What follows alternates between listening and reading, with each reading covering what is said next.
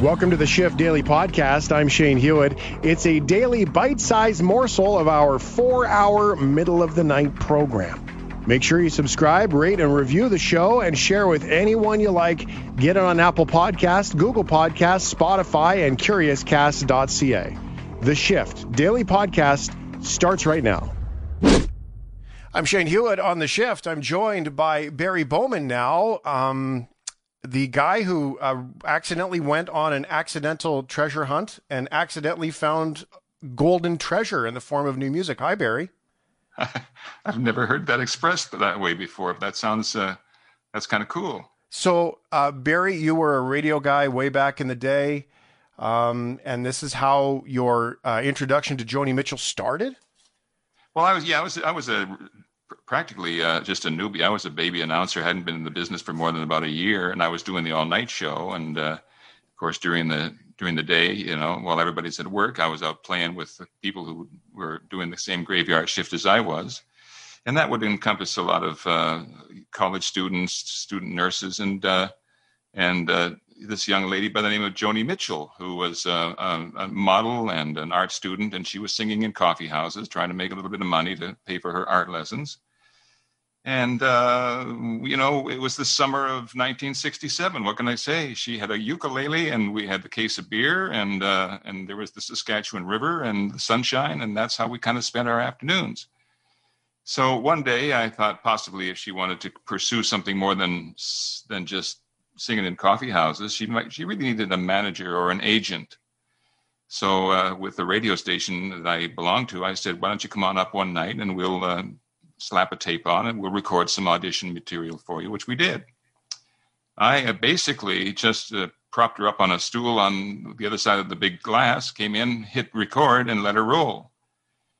So the outcome of that one, Shane, was 2 reel-to-reel tapes, basically, which then totaled 9 cover folk songs, nothing that we ever would call her original material.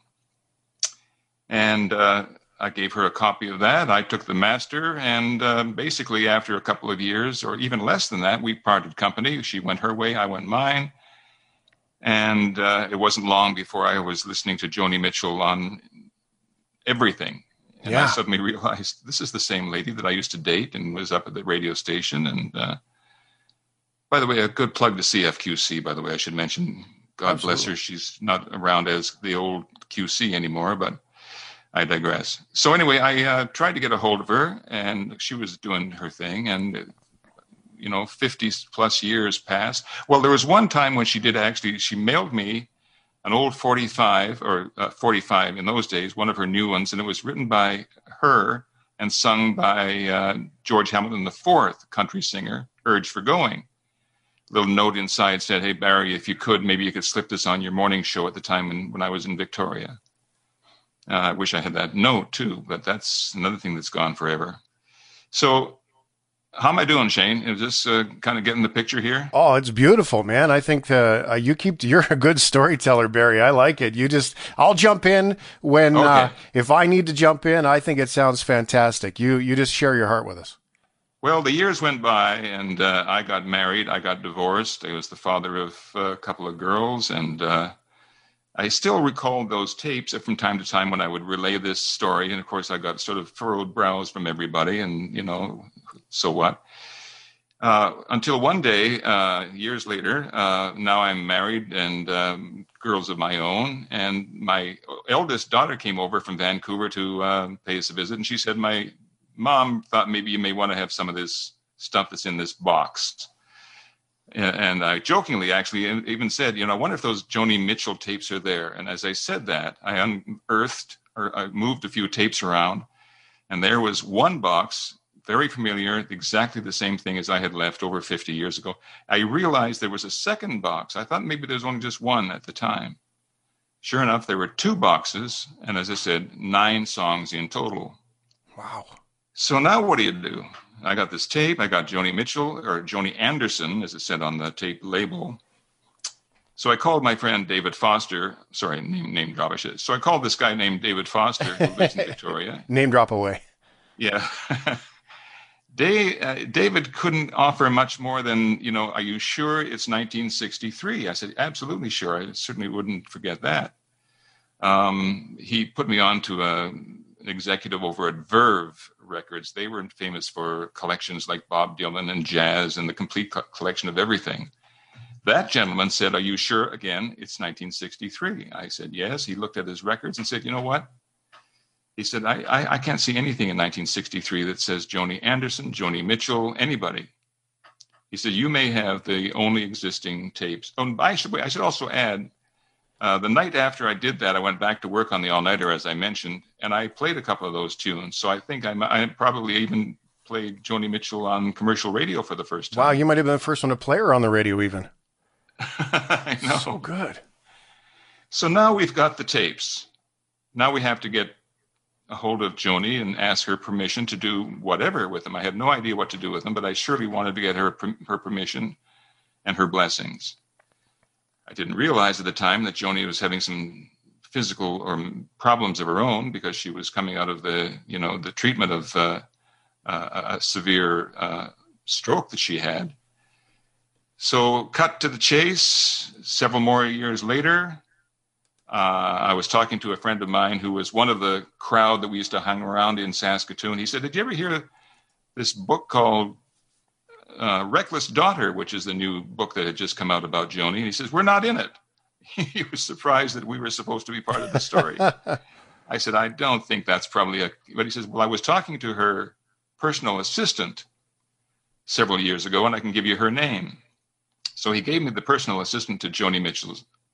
I emailed her, told her who I was, and said, I have these songs. Well, it wasn't very long before we heard from Joni herself, and that started the ball rolling. And not only did they want to hear them sometime, they wanted to hear them right away. Oh, I bet. So with that, she said, there's 2 tickets waiting for you first class to come on down, visit us, have dinner at Joni's favorite restaurant, spend the weekend, bring the tapes, let's listen to them. And that's how we did it. Wow. So how was that? I mean, first, can I acknowledge the integrity that you have wrapped around this? Because in today's world, so many people would have raced out to just get them out there for notoriety or whatever. And going about it the right way is really quite admirable. So I appreciate that, Barry. So maybe I was just dumb. I doubt it. So you jump on the plane, you go see Joni Mitchell, you've got these tapes in hand. What was that moment like, seeing Joni again? Because you haven't seen her in so long. She was just the girl next door when you knew her. And then now she's had this whole career, and you get to see her again, and the look on her face when you got to listen to the tapes. Yeah. We worked basically through Marcy, her personal assistant, on practically everything until we got to LA and into Hollywood where we were staying. We went to the restaurant, which we were assigned to do, and they said Joni and her people will join you in the restaurant. She did, right at the very appointed time. She was in a wheelchair at the time, Shane, and she was still in the process of getting physical training and trying to get mobile after her stroke. Very warm, very engaging, but I could tell that she probably didn't remember much about our relationship, which was not that short and it was not that long in her career. So I knelt down, I gave her a little kiss, and I said, Joni, this is going to go 2 ways this evening. Either you're going to remember me and everything we did, or you're not. And if you don't, would you please pretend that you did tonight? I just really wanted to make sure this was a special night for both of us. She laughed, and that started the evening, and I found out later that there was lots of stuff that she did remember. And she was, in fact, we closed the restaurant that night. We were the last to leave. We gave her the tapes, and they drove off into the night. And I thought, by the way, that would be it. They were in their rightful place. They were there with Joni, and we were happy about that. Well, very shortly after that, just a few months ago, we got a call from Marcy, her personal assistant, who said, you know what? We decided to release those 2 tapes. Wow. With those 9 songs on it. I had no idea it would be a box set, but our 9 songs are on one of the tapes called The Early Years. Wow. So you accidentally... JoniMitchell.com, by the way, if you want to see the whole story. And there's in fact, the liners. Oh, and then she says, by the way, she said, can you since you know all the details about what we were up to in those days, can you write the liner notes on the back of the album for me, and I'll put your picture on the back of it. That's so which, of course, is the biggest thrill of everything that I can imagine. So you've accidentally now got yourself production credits. You've got yourself writing credits. Just innocently creating it. It kind of speaks to the magic of creating and living into that. So what are you left with, Barry? Aside from, I don't know. I don't want to put any words in your mouth because I see it one way. So please tell me what you're left with here. I'll tell you what I'm left with. And I think it's something we should all think about and all remember. When you go through life and you meet people from time to time, you're going to say, well, this is one of those great moments I'm going to remember forever. And you're going to tell your kids, hey, guys, when we do this together, you're going to remember this forever. Those are probably the memories that you'll never see. It's the ones that you don't think about, the things that you get just sort of in passing. Those are the ones I think that will come back and visit you as strongly as it did with me. And I think that's a good way to live your life. Oh, it's beautiful, Barry. The way that I see it, and for anybody who, is, these times with COVID and everything going on, there's a lot of people that are, kind of wondering why am I doing this? And what I see in the magic of what you did was you just lived into it, right? You lived into it, you created. And sometimes call it the butterfly effect, the ripple effect, whatever you want. Sometimes we don't get to see the evidence of our hard work. And sometimes we do. And we often, especially in today's world, get so wrapped up in, well, I don't see the evidence. Where's the evidence? I don't see any proof that this is working. But if you can live into the self-expression, being who you are, sometimes the evidence comes along where you least expect it. And the ripple effect that you have set out for all of these music fans, Barry, the butterfly effect and the acknowledgement for your work and the integrity of wrapped around how you brought it to be is now going to ripple across the planet for all of those music fans, the Joni Mitchell fans, everybody who has a story about someone that they knew that later became famous. Now you've provided that for everybody, Barry. That's what you created. I only wish I could share the feeling because it's very special. Yeah. Yeah. I bet it just in your heart.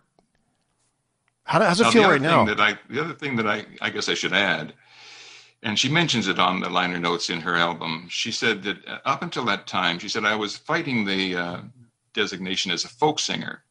She thought it was kind of a crappy thing. She wanted to go into jazz and more popular commercial things, I suppose, and experimental. But she said, when I heard those tapes, and she said, they brought tears to my eyes. And she said, I suddenly realized then, yes, damn it, I was a folk singer and I should be proud of it. And so with that, I think that was the impetus that caused her to think about maybe taking those tapes and doing a bit more than just holding them in her own file cabinet. Yeah. And I'm so glad she did. Is it possible, Barry, that you were the first person to record her properly ever? Well, I don't know about properly, but from everybody who hears the results of it, they remark about how clear it was and how beautiful it sounded and everything. So I'm giving 98% of that to Joni. All I did is, again, as you can imagine, an old Ampex tape machine in Studio A. I just pushed the record button, tweaked the little playback. They didn't have any reverb. I just tweaked the playback a little bit to give her a bit of touch of echo, and sat back and just let her work the magic. Sing. Oh, and the ukulele. She played only the baritone ukulele at the time. She was not playing a guitar even. Huh. 19 years old. Well, she was playing in coffee houses, but I guess back then, 1963, access or even the notion of, hey, I'm going to record this and have a recording career would have still been probably so far-fetched. Yeah, I think she was still assuming that she was going to finish her art classes and become a commercial artist. And I think that's where everybody thought she was doing. The coffee house thing was just to raise, make some money to pay for her art lessons. Wow. So and good. She refers to her songs as her paint box. Really? Today. Yeah. The creative things that she can do with lyrics, that becomes, as she recalls them, her paint box, which I thought is very fitting. Barry Bowman, I can't thank you enough for sharing the story and sharing the time. Thank you for sharing your heart with us. Thank you for being a model of integrity.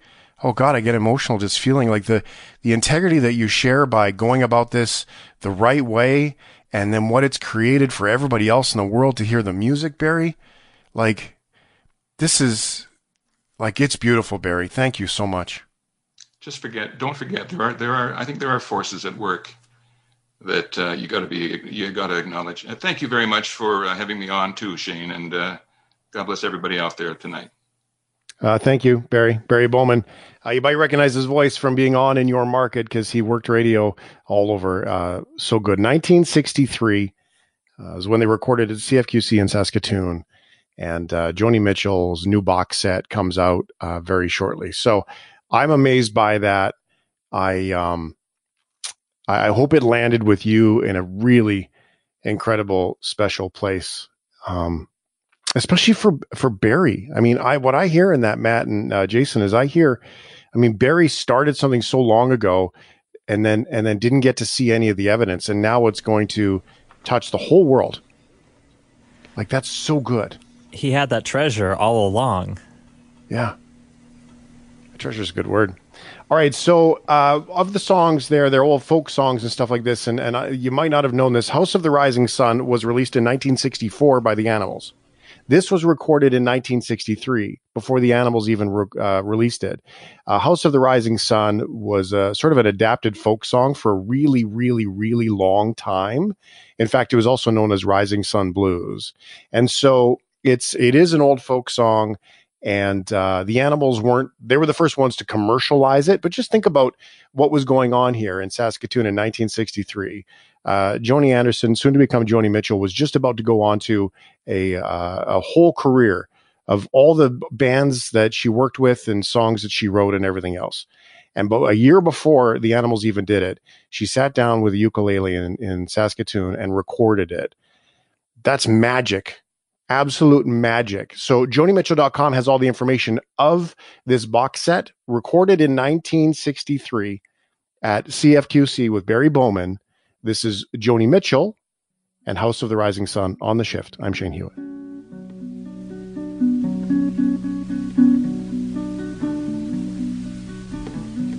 There is a house in New Orleans they call the Rising Sun. It's been the ruin of many a poor girl and me, oh God, for one.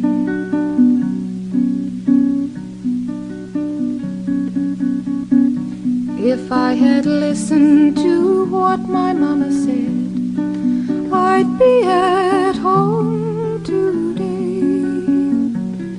But I was young and foolish, poor girl, let a gambler lead me astray.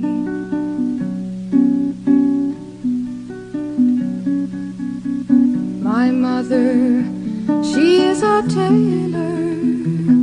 She sews those old blue jeans. My father, he's a gambling man, drinks down in New Orleans. Go tell my baby sister not to do as I have done. You shun that house in New Orleans, they call it the Rising Sun.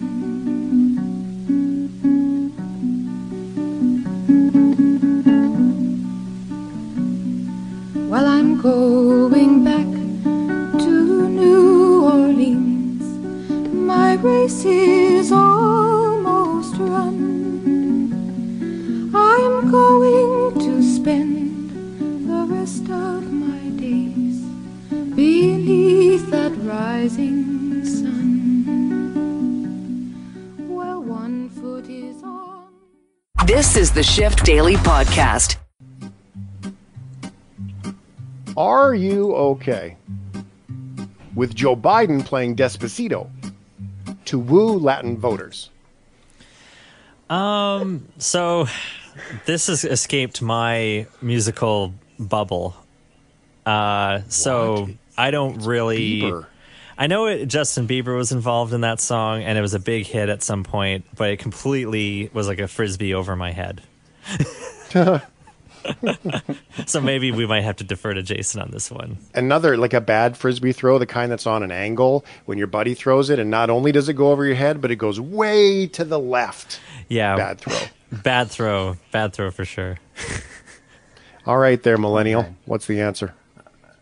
Yeah. Okay. Can I? Because actually, I would like to add. Are you okay if I share your family, like your family heritage in this? Because I think you actually do have a voice in this one. Oh yeah, for sure. So Jason's Filipino, and so yes, I am.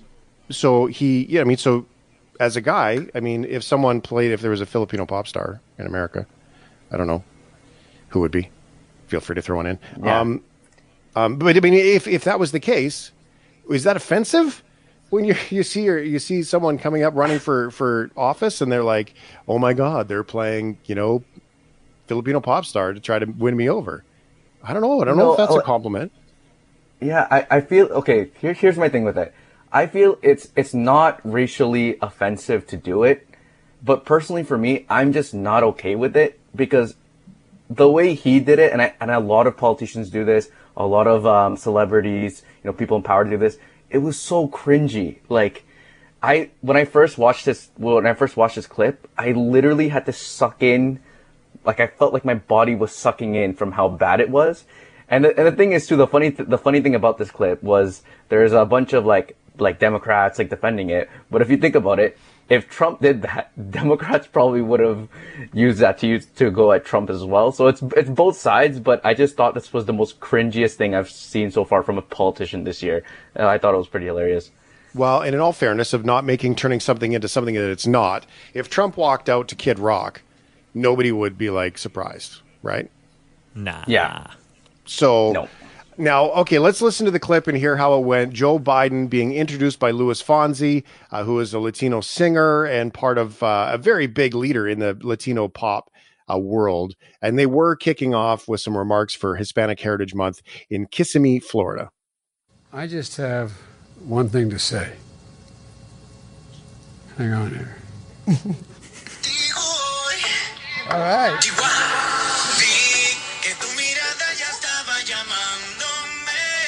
There you go. Dance a little bit, Joe. Come on. I'll tell you, my man. I'll tell you what. If I had the talent of any one of these people, I'd be elected president by acclamation. Oh dear! You don't even have to see it to cringe. I was sucking in a lot of air there too. How old does he sound? The only thing that he could have done to make that sound older would for him to call his grandson and ask him to help him turn on the song. That would have been the only thing that would have made that worse. How does Spotify work? Yep. Yeah. Oh, hey, I have a problem with my phone. Can you help me out here? Hey, Siri, can you play Despacito? Now, there was no secret about it was to approach Latino issues. It was an open conversation. There was no sneakery or subtle anything. It was 100% directed at Latino conversation. So there was, just to be clear that it wasn't like some sort of cheesy ploy. That's why Luis Fonsi was there, and that's what the conversation was about. But I give it a 100% rating on the cornball, at least, if nothing else. Yeah. Right? Oh, shucks, man. It couldn't be any more corny. Can we do another Are You Okay? Yeah, let's do it. Squeeze one? Yeah. All right. Are you okay with an Instagrammer jumping into a pond to grab snakes for social media popularity? Well, I guess we'll do anything for them clicks, but yeah, I'm not that thirsty for fame. What kind of snakes live in ponds? Because this is not something I'm familiar with. Like, there's a lot of snakes in ponds? I just kind of assumed maybe there was fish in ponds. I'm no pond expert myself, but all right. I'm not grabbing no snakes for nothing. All right. Let's ask the millennial. He likes Instagram.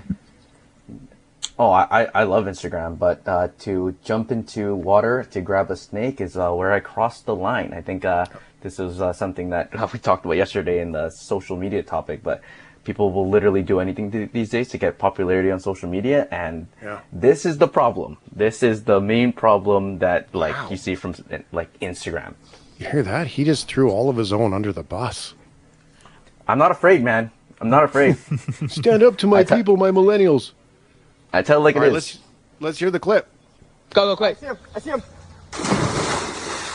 Ah, I got him. Oh, yes. Oh, you got my Burmese python. No way. Oh, my goodness. My night is made. Oh, praise God. Burmese pythons can be found in a pond.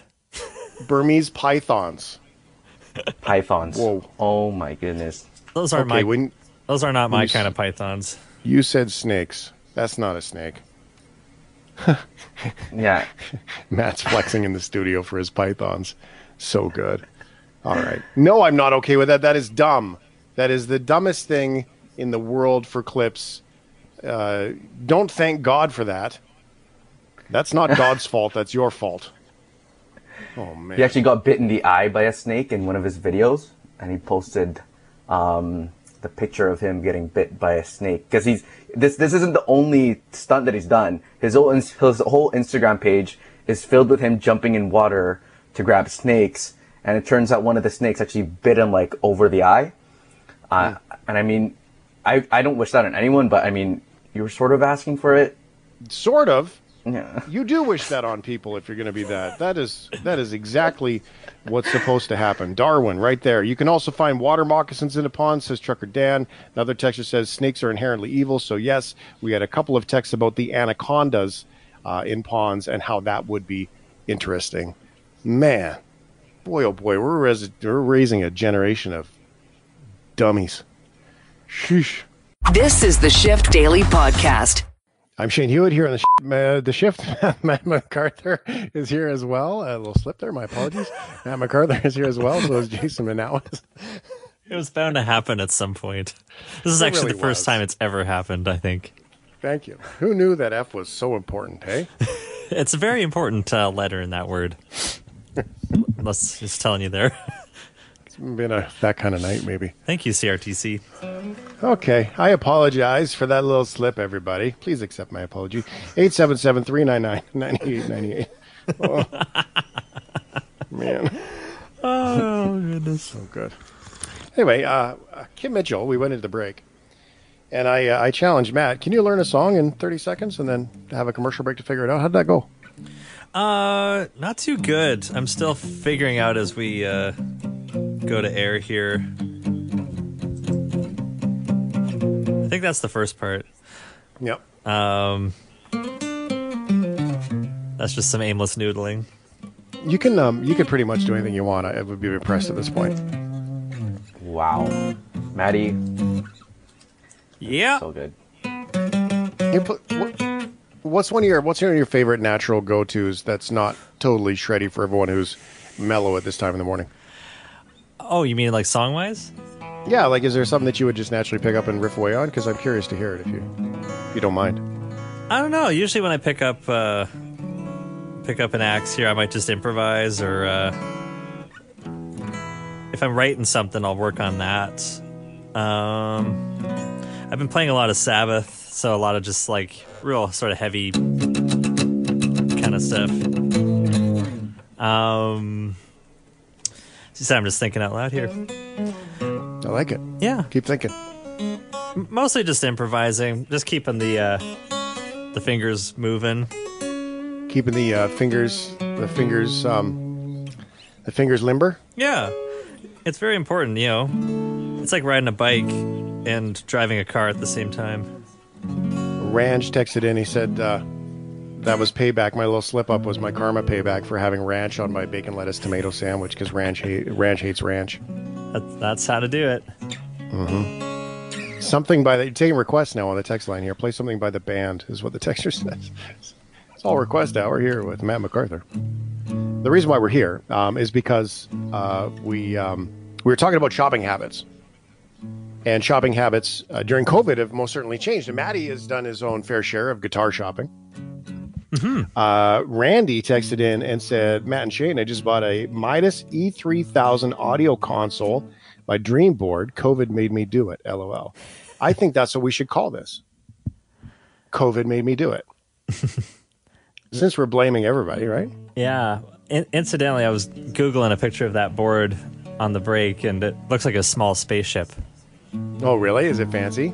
It's awesome. It's like a 48 track, I believe, board. So you can do a lot of overdubbing on that thing. You know, one of the things I've never understood about our consoles is that we have these consoles that are like 24 tracks, 36, like it's big, and we use 3. Like, I mean, not like some of the shows and the talk shows, but really, like some of the music channels, they use like 3. It's great. It's crazy. Yeah, I mean, yeah, we've got a lot here. We've got connections, we've got news, we've got telephones, got 4 different computers, we've got microphones, got their computers, all kinds of stuff. Roadhammer says, sweet Matt, I bought new guitars on the same day as Matt. A Schecter Hellraiser Diamond Series with a Floyd Rose. Ooh. I don't know what that is. Well, it's definitely built for shredding, that's for sure. Oh, really? Definitely built for comfort and built for maximum finger velocity. Ooh. Phalange Velocity. Love it. Yeah. Aaron's asking for Wish You Were Here. Oh, yeah, I know that one. Right. I'm just for the sake of viewers out there, up here. Listeners. I mean, it'll sound different because I'm tuned differently, but here's that riff. Hold on, let me get the mic down here. You can hear it pretty good.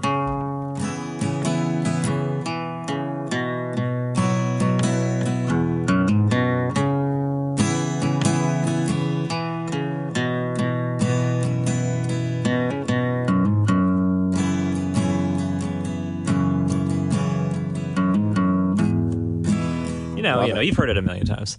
So good. I love it. Matt MacArthur, ladies and gentlemen, he's here all week. I'm here all week. So we were talking about shopping. Matt bought guitars at Christmas time, at COVID time, and everybody's doing this a little bit differently. The retail industry is seeing some big changes in sales now that Canadians are spending more time at home or outside, doing things outside like humans, getting dirty. That's cool. Due to COVID-19 restrictions, Matthew Conrad takes a look at what people are buying during the pandemic. It has been a difficult one for the retail industry, but that doesn't mean Calgarians and Canadians haven't been treating themselves to some pandemic purchases. Matthew Conrad joins us now with more on what Canadians have been spending their money on these last several months. Oh, I can only imagine, Matthew. Good morning. Dallas, good morning to you. If you recall, when the pandemic first started, all Canadians could seem to buy was bottled water, toilet paper, hand sanitizer, and cleaning products. But there's definitely been a shift in what Canadians have been spending their money on this last little while. And one of those things is musical instruments. This week, we spoke with Dave Simpson. He is a manager at Guitar Works. They've got 3 stores here in Calgary. He told us that when the pandemic hit and forced the stores to shut their doors, they saw a big boom in purchases being made on their online shops. Simpson says they've seen nearly an even split in people buying acoustic and electric guitars as well as ukuleles, and he attributes this to people spending more time at home and wanting to pick up a new hobby. You can go on Amazon and buy a bunch of puzzles, or you can do something to kind of grow your skill set, do something that maybe you've put off for a long time. So do we know some of the other items that people have been buying, or perhaps what other industries have performed well during these last 6 months? Yeah, that's right. The musical instrument industry isn't the only one that's been thriving during the pandemic. I spoke with the Retail Council of Canada yesterday, and they told me that the home improvement and gardening industry has seen a big boost, as well as the baking, cooking, and craft cocktail products. The pet industry also performing very well, and with people also spending more time outdoors, camping equipment, patio furniture, and snowshoes for those cold months ahead have also been flying off the shelves. Michael Wonk with the Retail Council says with some Canadians having more money to spend, they've decided to put it elsewhere. The other thing is this shift of disposable income into different places, right? Less trips, less spending in restaurants and bars, unfortunately at the expense of our friends in restaurants and bars. That's not good for the economy, but it is a reality. and people are commuting less. So I'm working from home. So that means I'm spending less. I've gassed up my car 3 times this summer. So I'm traveling less. I'm just putting less money in the tank. And LeBlanc also told me yesterday that with so much uncertainty in 2021, he expects a lot of these shopping, these retail trends to continue in the new year. Dallas, back to you. Very interesting. What have you bought over the past little bit? Well, I actually have bought some of those cocktail making kits, and I did buy some outdoor games, some lawn games to play when I was spending more outdoors during those warmer months. So I definitely fell into some of those patterns that I heard about this week. Very interesting. Okay, thanks, Matthew. Well, it's interesting, the musical instruments thing. I mean, I'm such a proponent of that for kids to learn instruments and what it teaches for math and structure. It's so good. I absolutely love it. What have you been, here's the question, what have you been buying? What's different? What has your COVID made me do it? 877-399-9898. I think my COVID made me do it right now is an SUV. It might be a motorhome. So you never know. But it's one of those, I think that could be my COVID made me do it. I haven't bought one yet. I'm still too cheap. I mean, I already shared with how much I spent at the dollar store. But really, if I'm going to do it, I'm going to do it. I'm going to go big. So, Jason Manalis, what is your COVID made me do it? Oh man, so I'm working from home, so I'm saving like a bunch of coin right now. So my COVID made me do it is sneakers. Like I've always been a big sneaker guy. Yeah, but I've never had like the disposable income to buy, the shoes that I've always wanted. So like the Air Jordans, like the Nikes. Oh man, I've been splurging on sneakers a lot. Also bought a car, the fart cannon that you guys were making fun of me about yesterday. Yeah, I bought that during COVID. So that was a bad decision, clearly.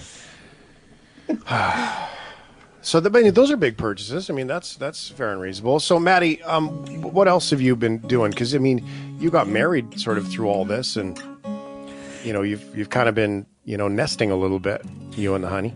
Yeah. Well, I mean, timing's everything sometimes, and we got hitched in early February, so and that's the first big test, of the old nuptials. Is get married in February, and then all of a sudden, by the way, now you're isolated. Yeah, I mean, when I'm not here, I'm at home basically. So it's been a test. Sorry, I was just noodling around. What was the question again, Shane? Well, I'll just read the texter question. What did you buy, Matt? And the next question says, so you're not talking to me, Matt. Was it the Red Yeti thing? It was not the Red Yeti thing, Rob. I think the Red Yeti thing was great. And to just explain, I think that was put forth as a band name or as a nickname. Which it would be way shorter if it was just Reddy. Yeah, Red Yeti's an awesome name, and Rob, thank you very much. What I got it's called an Epiphone ES335. In short, if anyone's familiar with the blues guitarist B.B. King, it looks like his guitar. It's big, it's black, and it's just this hollow-bodied instrument that just sounds delightful and smoky and resonant and just a joy to play. Smoky. I think I described it as sexy earlier too. Yeah, it sounds like a dating profile. It kind of gets that real. Does it really? I'm just. I've heard that it's like a relationship. Well, yeah. If it's your tool for creative expression, you kind of develop a little bit of an intimate attachment to it, a little bit. Mm-hmm. Even though it is just like a piece of wood. Yeah. And electronics. 877-399-9898. Dale in Calgary bought me a new car. Another texter says, first edition history books. That's your COVID made me do it. Trucker Dan, COVID made me do it. I'm such a dork. I went and bought all new towels and bed linen. Oh, that's funny. It's funny we're such different humans and everyone goes to buy different things. It sounds to me, actually, that you're nesting a little bit there, Dan. Maybe you're building a nest up a little bit. I always call it a nest because I have a thing for birds. Not like actually for birds, but I just feel like humans are kind of like birds. We build nests. Anyway, that's a nice guitar you bought, Matt. Congratulations. Thank you. I have a red one as well, and it's currently in the shop. My COVID made me do it was starting a sports podcast from Ryan in Port Alberta. Congratulations, Ryan. I hope it's successful for you. Thanks for listening to the podcast. Tune into the show online or on the radio.